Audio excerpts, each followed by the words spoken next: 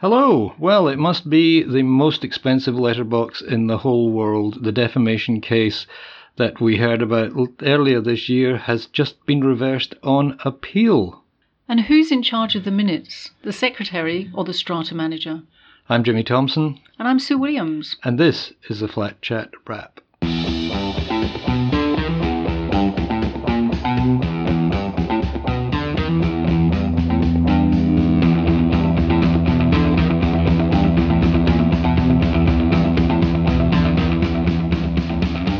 So, there's been a new decision, an appeal in the case of the defamation.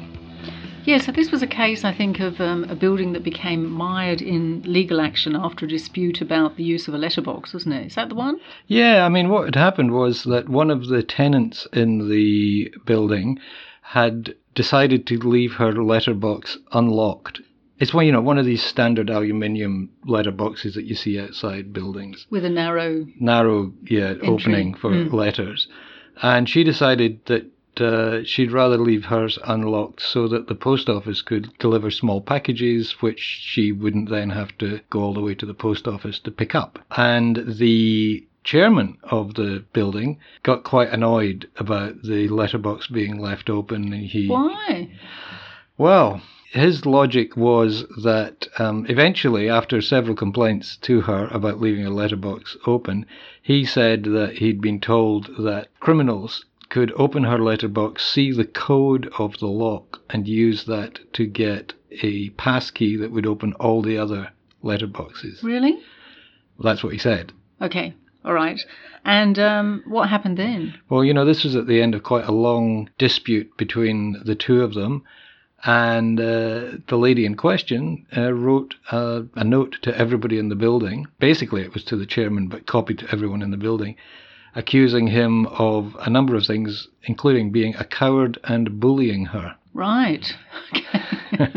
Nothing more guaranteed to set off a tsunami, really. Yeah, and he sued her. He started an defamation? For defamation. And the district court earlier this year found that he had been defamed and awarded damages of $120,000 against the tenant.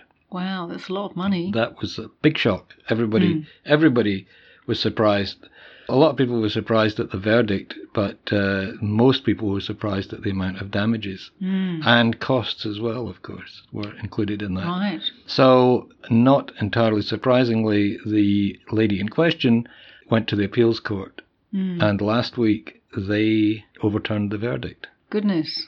It's amazing, isn't it? They said that there was qualified privilege, okay? So, as we often discuss, that when you discuss things within your owner's corporation, there has to be a certain amount of freedom to discuss things about the management of the building, okay? So as long as it's kept within that closed group, then you have what's called qualified privilege. And because she'd only copied this to 16 residents of the building, then her qualified privilege was intact. Right. If she'd copied it to somebody else, like one of the tradesmen who works in the building or something, then that would have ruined the qualified privilege. Or if she'd put it on a notice board or something like that. Yep. Or, as the one of the judges in the appeal case said, if it had gone on social media. Right, of course. Then, it would have been published to a wider body who didn't need to know about the inner workings of this particular building. So, the judge overturned the case and awarded all costs against the original plaintiff. Against the chairperson? Yes, and if you count up the costs of the first trial and the second trial, one of our legal eagle friends says it could be as much as $400,000. Wow. Yeah. So this guy, the chairman, has gone from being $120,000 up. I hope he didn't spend it all at once. To $400,000 down, which is a split of $500,000. Wow. Can he appeal that? I don't know. I think he probably can go to the High Court. And appeal it there, but eventually you run out of appeals. And you would think the higher you go, the more expensive it gets. Wow. Do we know if the tenant still lives in the same building? No, she doesn't. She's gone. That's very wise, isn't it, really? Because would he be able to get the money from the Strata Fund, or it would be an individual? It sounded like the original case was brought by him personally. Yeah. In which case, I mean, if I lived in that building, I would certainly have something to say about the chairman saying, okay, I've lost, but you all have to pay for it now. Sure. I think that would only kind of come into effect, really, if they had an executive committee meeting and everyone agreed that this would be a letter from the executive committee to the tenant, and a really official letter on official note paper. And then she'd responded to that. Because don't forget, he was the one who brought the original case against her. Sure. So it would have to have been something done by the committee or by the Owners Corporation as a whole to take action against her. And I don't think you can defame an Owners Corporation. You can't defame a corporation. No, that's true. You can only individuals. Only individuals, yeah. So what are the lessons to be learned from this, Jimmy, do you think? The reaction to the first result was that everybody went, oh, we have to be a lot more careful about what we say in our communications with individuals in the buildings. And I think that still applies. Because, there's somebody who's written to the Flat Chat forum just yesterday saying, we've got this Facebook group and it's a closed group only for people who live in the building. We have to identify ourselves, obviously, because it's a Facebook thing. But can we criticize the strata manager? Can we criticize the caretaker or whoever? Can we criticize the committee? And the answer is, well, yeah, but it mustn't be malicious. Can't go too far. You can't go too far. And there are other ways of criticizing. The example I use is if your strata manager in New South Wales says, no, you cannot have a bylaw forbidding short-term rentals, that's not correct. Now, there's two ways of dealing with that. One is to say publicly or in this group, the strata manager is totally wrong, he's an idiot, you can do this. Or you can say, well, that's not what we've heard from other sources. And here are those other sources. And let people make up their own minds about how idiotic or otherwise the strata manager is. It's kind of this thing about etiquette on the internet, isn't it, really? Kind of good manners. You wouldn't really call an idiot to his or her face necessarily, but people feel very unrestrained from doing so. Well, they think they're anonymous. They feel anonymous. I mean, we had that case in the UK of the woman who was writing terrible things about, I think it was either an MP or a TV star. And people went to her and said, you can't do this. You cannot say these awful things on the internet about people. And she said, no, I've got freedom of speech. I can say what I want. And the response was, no, you can't. And then suddenly she was being sued by these people for a lot of money. And she took her own life. Yeah. When she realized how much trouble she'd got herself into. You'd have to guess that she wasn't a terribly stable person to begin with. Sure. But, that thing that you say about the anonymity of the internet, putting stuff out there, criticizing people, criticizing them personally, and criticizing their honesty or their morality or whatever, it's a dangerous area. Yeah. And you don't need to get into it. No, ask Israel Folau, I suppose. Well, I wouldn't ask Israel Folau for the time. Let alone for his opinion. Yeah, absolutely. So it's kind of good manners, I suppose. It's interesting, I went to a restaurant the other night and there was a complete stuff-up in the orders. So in the end, I left because my meal didn't arrive.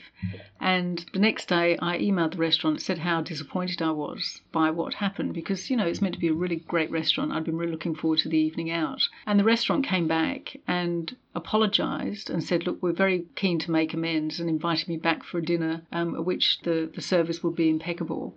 And it was kind of a nice offer. But when I did go back, they were saying, look, thank you so much for not putting that on social media. It was a complete stuff up by us, and we've changed our processes now so it will never happen again, but thank you for not putting on social media because that would have had a catastrophic effect on our business. And you can kind of see people get really angry, and it's on Facebook and Instagram and everything late at night when they've had a bit to drink or something, and they're really angry and hungry. And they don't actually give people the room to apologise and make amends, really. And it's a shame. And it can be very damaging. It's funny because I do get the occasional abusive email of somebody who was on just last week. And it's funny because you look at the time code and when the email has been sent, and anything after 10 o'clock at night, there's probably wine involved. And and this person was saying, "You're wrong. You've missed the point, and you've got it wrong again." And I had to go back to them. First of all, I had to respond and say, "Well, no, I'm not wrong, and here's why."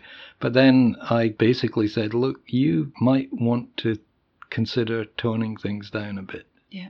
Because sooner or later, I'm going to be the one who's had one glass of wine too many, and then we'll be responding. Not that would ever happen, of course, Jimmy. Never been known. I guess strata living is all about community, and we need to kind of be careful in our communities and just safeguard other people and just deal with them with respect, treat them with the kind of respect that we would like to be treated. Yeah, and that old saying of never ascribe to malice anything that can just as easily be explained by stupidity is yes.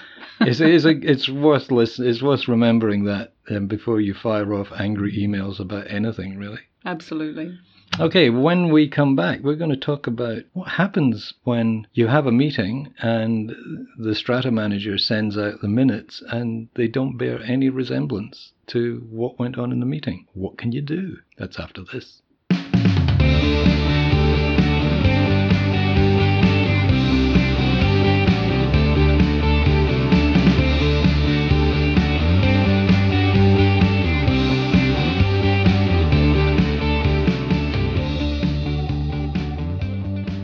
So you've just had a meeting and the strata manager sends out the minutes and you look at them and think, I don't think I was at this meeting. This meeting is completely different to the one I was at.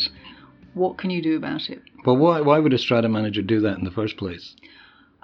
Maybe he was mistaken. Maybe he fell asleep during the meeting. Or she, absolutely. Sorry about that. Maybe they fell asleep in the meeting. Maybe they wanted to make a point. Maybe the chairperson put a bit of pressure on them to kind of give a bit of a different skew on things. Maybe one of the items was, let's renew our strata manager, or let's not renew the strata manager contract. Yeah, I guess there could be myriad reasons, really. And so what do you think you can do? Well, who's actually in charge of the minutes? Is it the committee themselves, or is it the strata manager? The committee employ the strata manager, don't they? Absolutely, but in a lot of cases they delegate certain functions, certain executive functions to the strata manager. One of those being, and most commonly, secretary and treasurer. So you would think, okay, the strata manager is in charge of the agendas and the strata manager is in charge of the minutes. In fact, the strata manager is really, technically, at the end of the day, only in charge of distributing the agenda and the minutes. Now, in an awful lot of cases, the strata manager will write the agenda as directed by the secretary or the chair, and they will write the minutes in consultation with the secretary of the chair. But a lot of times the strata manager just sends the stuff out, and 9 times out of 10, possibly more, everything's fine, because most buildings, once everything settles down, if there's been an issue or if they're quite new, the AGM or whatever, it's pretty straightforward. So, there's nothing very contentious a lot of the time. Yeah, it's just a lot of strata managers I've discovered don't really spell very well. But look, that's just because we're journalists and we're nitpickers. Yes. Well, maybe they should have strata manager spell check, a special version of it for strata managers. But in the case that is on the Flat Chat forum, there was a motion to only extend the strata manager's contract by 3 months. That's in New South Wales, that's the standard now for if you're not going to renew, you can get to the end of the contract and say, well, we need you around, but we're only giving you a 3-month contract while we decide whether we're going to renew your contract for another 3 years or find someone else. So that had been an amendment. There had been a motion to renew the contract. One of the committee put up an amendment that renew it, but only for 3 months, which is a valid amendment because it's not changing the nature of the original motion. And and when it came up in the minutes, it's like it was almost no mention of the amendment, and it was just item 13 rejected. And they went through the minutes and basically said, no, this, as you said, bears no relation to what we decided. Now they were thinking, we have to wait another year for the next AGM because that's the next general meeting is when the minutes are approved or otherwise. But I don't think so. I think you just say, look, these minutes were in error, and here are what the minutes should have said. You send that to the strata manager and you say, please distribute, with a note saying the original minutes were in error, here are the real minutes. And if anybody has a problem with that, then they can take it to NCAT or whatever. And I guess that phrase was really important, that they'd agreed to amend them for just 3 months, because, you know, if you do finish a strata manager's contract, you have to give them a certain amount of notice. So if that wasn't documented properly, then you might find yourself in strife when you do try and dispense with their services. So it had to be minuted. I mean, it used to be, until the law changed in 2016, it used to be that strata managers had to be given something like 6 months' notice. 6 months' notice that you might not renew their contract. Wow. And of course, then they could have 5-year contracts or 10-year contracts or whatever. Now it's strictly limited to 1 year for the first year of a building, and then a maximum of 3 years thereafter. And most of the strata managers you speak to, they're comfortable with that. You know, they get it.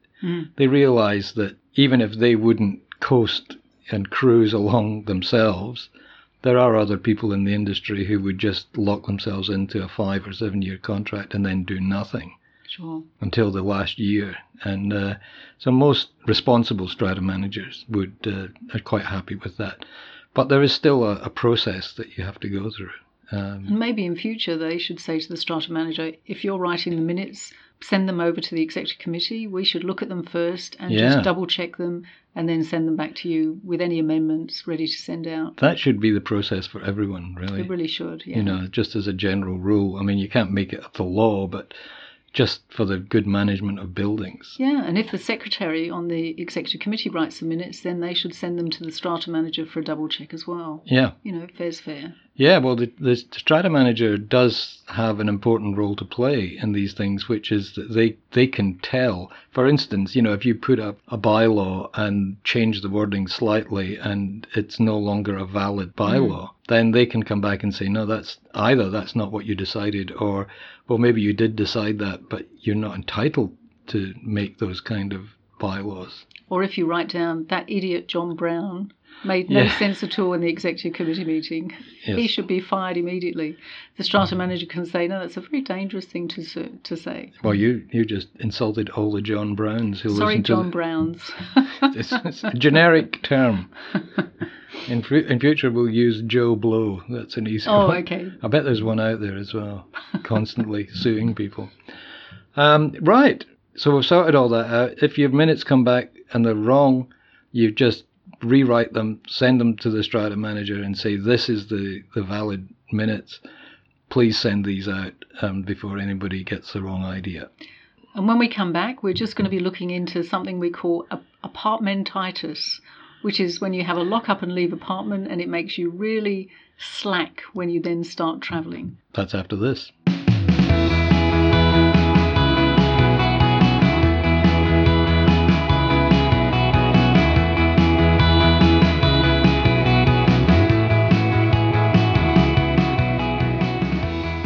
So we're back and we're talking about travelling.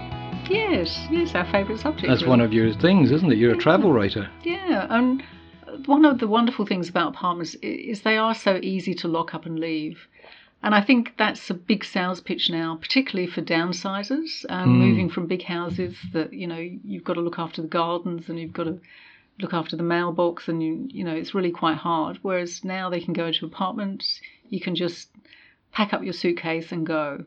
But the problem is with that is that some of us are getting extremely lazy. It's so easy that we forget to do some of the most basic checks when we do travel. Yes, I know this because I used to have a little office, and in fact, I used the opportunity that I was going overseas to close the lease on my office, and I packed everything up and put it in storage, and forgot that my desk drawer is where I had my Australian passport. No, I tell a lie. It was my UK passport that I locked away, and I was going to the UK, so it would have been quite handy. What did you do instead? I used my Australian passport, but I got to Heathrow and had to go through the foreign travellers queue. And I remember the woman on the desk, who was also Scottish, looked at me and she said, "You're born in Dumfries," it says. "Why aren't you using your British passport?" And I said, "Well, I had this office," and then she just said, "Nah, please stop. Just go. Just go. Just go through. And we had some friends who apartment dwellers, and they just kind of go off at a moment's whim. And they arrived in Australia from their apartment in London with less than 6 months on their passport. And so that was a real problem as well. When yes, they were leaving I remember that. Yes, so, they had 6 months on their passport when they left. Yeah. But when they went back via Singapore, I think it was. Well, they were going via Bali. But Bali wouldn't let them in with 6 months, less than 6 months on their passport. So we had the big farewell, the fond farewell, the tears, and then suddenly they were back again. Well, because the airline wouldn't let them on the plane, yeah. So they had to go somewhere else instead. Yeah, and then there was our friend, their veteran world travellers, but once he went off for a 3-week trip, having packed 6 pairs of sunglasses and 1 pair of underpants. Which is getting his priorities slightly wrong there. By the way, while we're talking about travel, our sister website, our travel website, which is called mildrover.com, is pretty much up and running again. Oh, good. Yeah, so it's got very little to do with apartments apart from the lock up and leave thing, and I think that's true what you say, that there's a lot of people.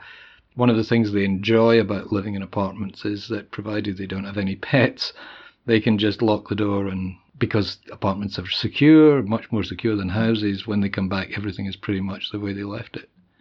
Apart from all the plants will have died. But unless they've got in an apartment sitter. Yeah, or just somebody. And that's the other thing about living in apartments, is that you can always get a neighbour to pop their head round the door and come in and water the plants and things and make sure everything's okay. Which is harder to do with a house, especially if they've got a garden. Well, yeah, all that backyard.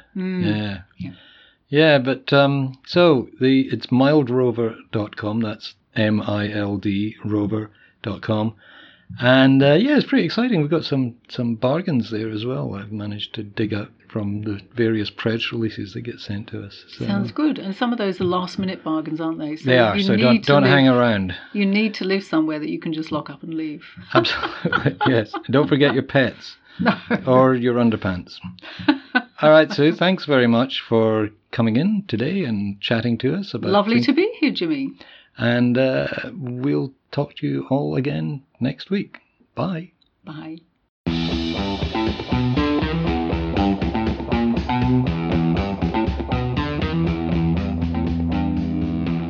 If you enjoy these podcasts, and would you still be listening if you didn't, you can subscribe free of charge on iTunes, Spotify, Stitcher, and lots of other podcast platforms. As I said, it's free of charge, and that means the podcast will be delivered directly to your phone, laptop, or computer as soon as it's published. You'll find links at the end of the show notes, that's the related story, on the Flat Chat website. And the website is where you go to find the stories we've been discussing today, as well as about 10 years of archives and, of course, your questions and answers on the Flat Chat forum.